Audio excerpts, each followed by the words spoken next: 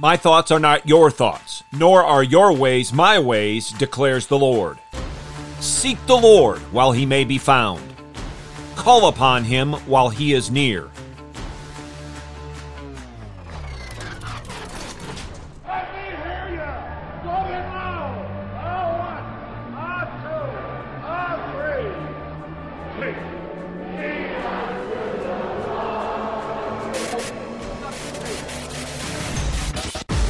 Welcome to In the Bullpen, Up and Ready, a ministry of developing contenders.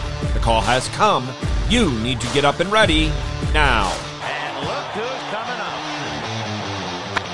High fly ball into right field. She is gone. We have a prayer of the prophet Isaiah recorded for us in chapters 63 and 64 of his book.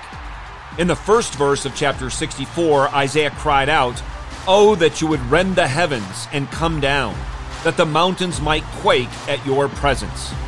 At the conclusion of Isaiah 64, the prophet closes his prayer with these words, "Will you restrain yourself at these things, O Lord? Will you keep silent and afflict us beyond measure?" In Isaiah 65, we have the beginning of the response from Jehovah. Hear now Isaiah chapter 65, verses 1 through 7.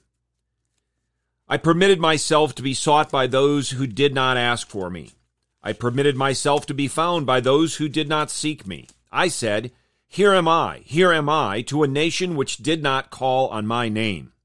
I have spread out my hands all day long to a rebellious people, who walk in the way which is not good, following their own thoughts.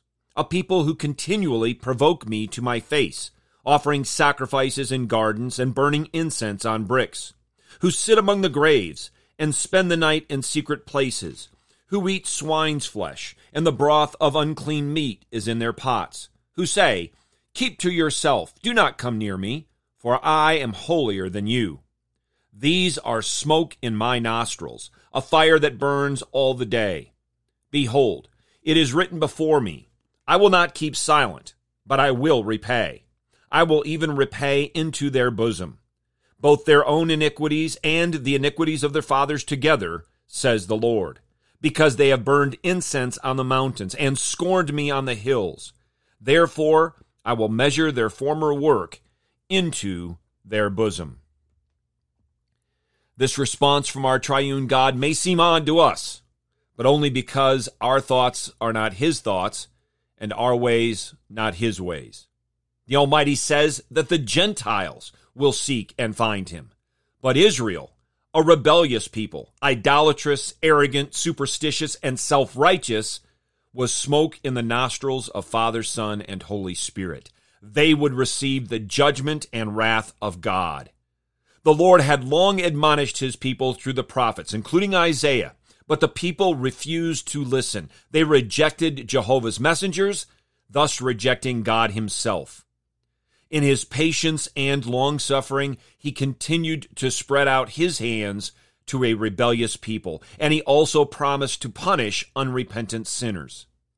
As we continue reading in this chapter, we see God's promise to preserve a remnant, and his description of eternal joy for those who heed his call, for those who believe the message of the man of sorrows and acquainted with grief.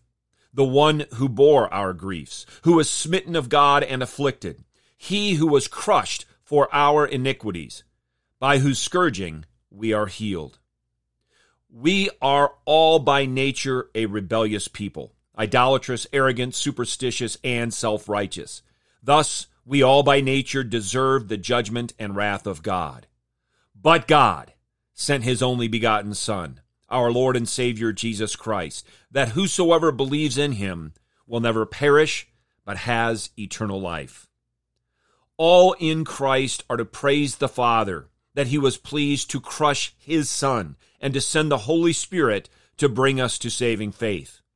All who are still living in rebellion against the one true God are commanded to repent and promised that whoever will call on the name of the Lord Jesus Christ will be saved.